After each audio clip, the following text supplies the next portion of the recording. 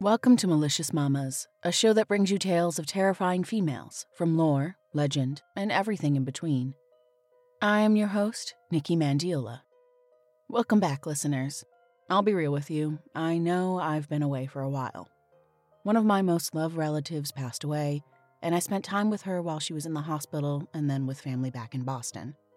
Why am I mentioning this? Well, because this episode is being done in her honor. As a kid, she always loved watching scary shows and telling scary stories, even as she was totally freaked out doing it.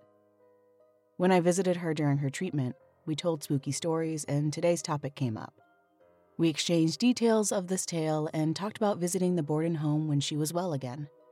So, in honor of her and the amazing life she lived, I decided to make this my first episode back.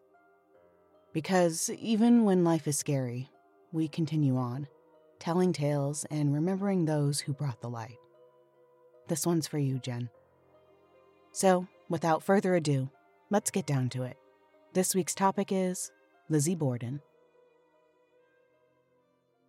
In Fall River, Massachusetts, on July 19, 1860, Lizzie Andrew Borden was born to parents Sarah Morris and Andrew Borden.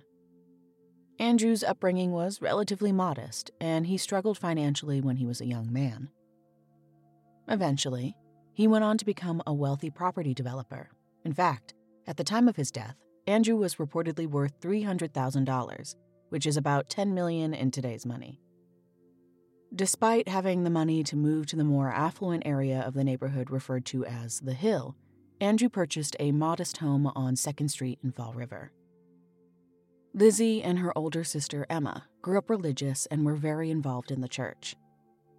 When Lizzie was only 3 years old, her mother Sarah passed away. 3 years after this, Andrew married Abby Durfee Gray in 1863. According to accounts, Lizzie and her stepmother were not close. Lizzie even mentioned that she referred to the woman as Mrs. Borden and only thought Abby married her father for his money.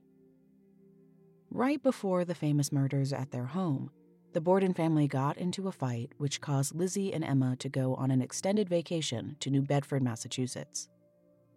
The fighting was most likely the cause of Andrew deciding to give away property to some of Abby's family members. The sisters wanted a piece of land of their own, and a fight ensued. On the night before the murders, the brother of their deceased mother, John Morris, came for a visit to discuss business matters with Andrew, which might have been another real estate deal. All of this brings us to the actual day itself. On the morning of August 4th, 1892, Abby went to the 2nd floor of the Borden home between 9 and 10:30 a.m. to make Uncle John's bed, as he had stayed overnight with the Bordens. According to a later investigation, it was determined that Abby was facing her killer during the attack. She was first hit on the side of the head, right above her ear, which caused her to fall and ended with contusions to her forehead and nose. Abby was then hit 17 more times to the back of her head until she died. Now we take a look at the other happenings in the Borden home. After breakfast, Andrew had a chat with John, who claimed he was going to visit another niece in Fall River. Then Mr. Borden headed out of the house around 9 a.m. for his morning walk. When he returned at 10:30 a.m., he found that his key could not unlock his home's door, which seemed to be jammed, and knocked until the Borden maid, Bridget Maggie Sullivan, came to help him, struggling with the door herself. Andrew entered the home and then laid on the couch for a nap. Around this time, Lizzie claimed to have told Bridget of a sale at a department store in town and permitted the maid to go, but Sullivan just wanted to rest in her room on the 3rd floor instead. At 11:10 a.m., the maid awoke to the sound of Lizzie screaming for help, claiming that someone had killed her father. Upon investigation, it was found that Andrew had been struck 10 or 11 times while he was asleep. Lizzie instructed Bridget to get the family physician who resided across the street. When he was found to not be home, she then told the maid to get a friend who lived down the street.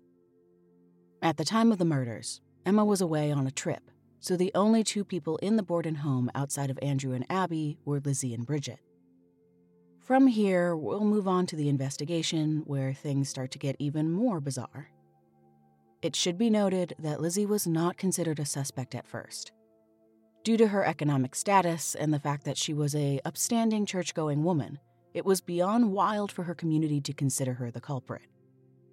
However, Lizzie's responses to the police were questionable and contradictory from the start. She had claimed to have been in the family barn at the time of her father's murder.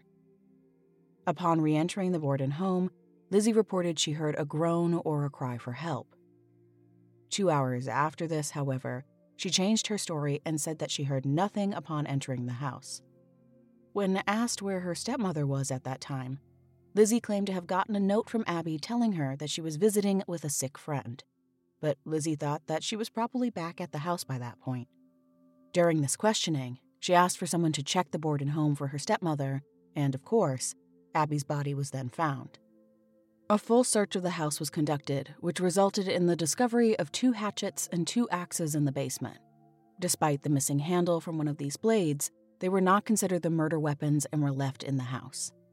Although a search of Lizzie's room was conducted as well, it was not done thoroughly. The police claimed this was a result of Lizzie complaining of being sick, which pulled focus away from the search. These same investigators were scolded later for their negligence.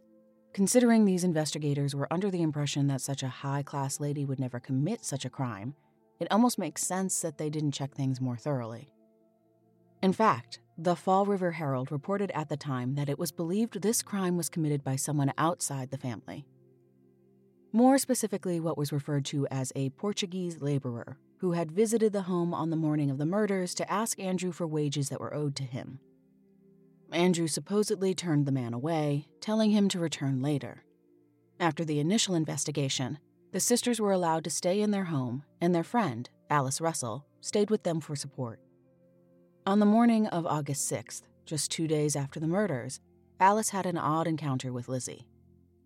The woman walked into the kitchen to find Lizzie tearing up a dress she claimed to have gotten paint on. Lizzie then told her that she planned to burn the dress as it was ruined. This would be something Alice would bring up much later in the trial, but I've noted it here for context. 5 days after the murders, an inquest ensued, which takes Lizzie's strange behavior in a different direction. In order to calm her nerves and help her sleep, Lizzie had been prescribed a double dose of morphine by her doctor, so essentially, the girl was even more all over the place. She would refuse to answer questioning, even if the response would benefit her case. As for her whereabouts during Abby's murder, that's unclear, but Bridget was said to have been washing the windows outside. When her father returned home from his walk, Lizzie claimed she removed Andrew's boots because he decided to take a nap. This was proven to be false, as the picture of his murder showed Mr. Borden still wearing his boots while lying on the couch. Her doctor, the one who prescribed her that morphine, stated at the inquest that her odd responses were, of course, due to her being under the influence of the drug. Not able to really get her story straight, Lizzie was then put on trial about 10 months after the murders on June 5, 1893. She claimed at the trial that after talking with their maid, Bridget, and once her father was resting on the couch, she then went to the family's barn for about 30 minutes. A neighbor confirmed the story while adding that he saw Lizzie move from the barn to the house at around 11:03 a.m. Otherwise, no other neighbors or passers-by saw anyone enter or leave the Borden home at the time of the murders. This, of course, tossed out the idea of the Portuguese laborer or anyone outside of the home committing the crime. One of the points mentioned at the trial was the lack of evidence found in the home or in Lizzie's possession, as well as no other bloodstains found outside of where the murders took place. Alice's whole paint dress story was included, but because it couldn't be proven this was the dress Lizzie wore on the day in question, despite Bridget mentioning Lizzie was wearing something similar on the day of the murders, it didn't go any further. Without the actual dress or a murder weapon to speak of, the prosecution really didn't have much to go on. Another interesting moment in the trial was the reveal of Andrew and Abby's skulls.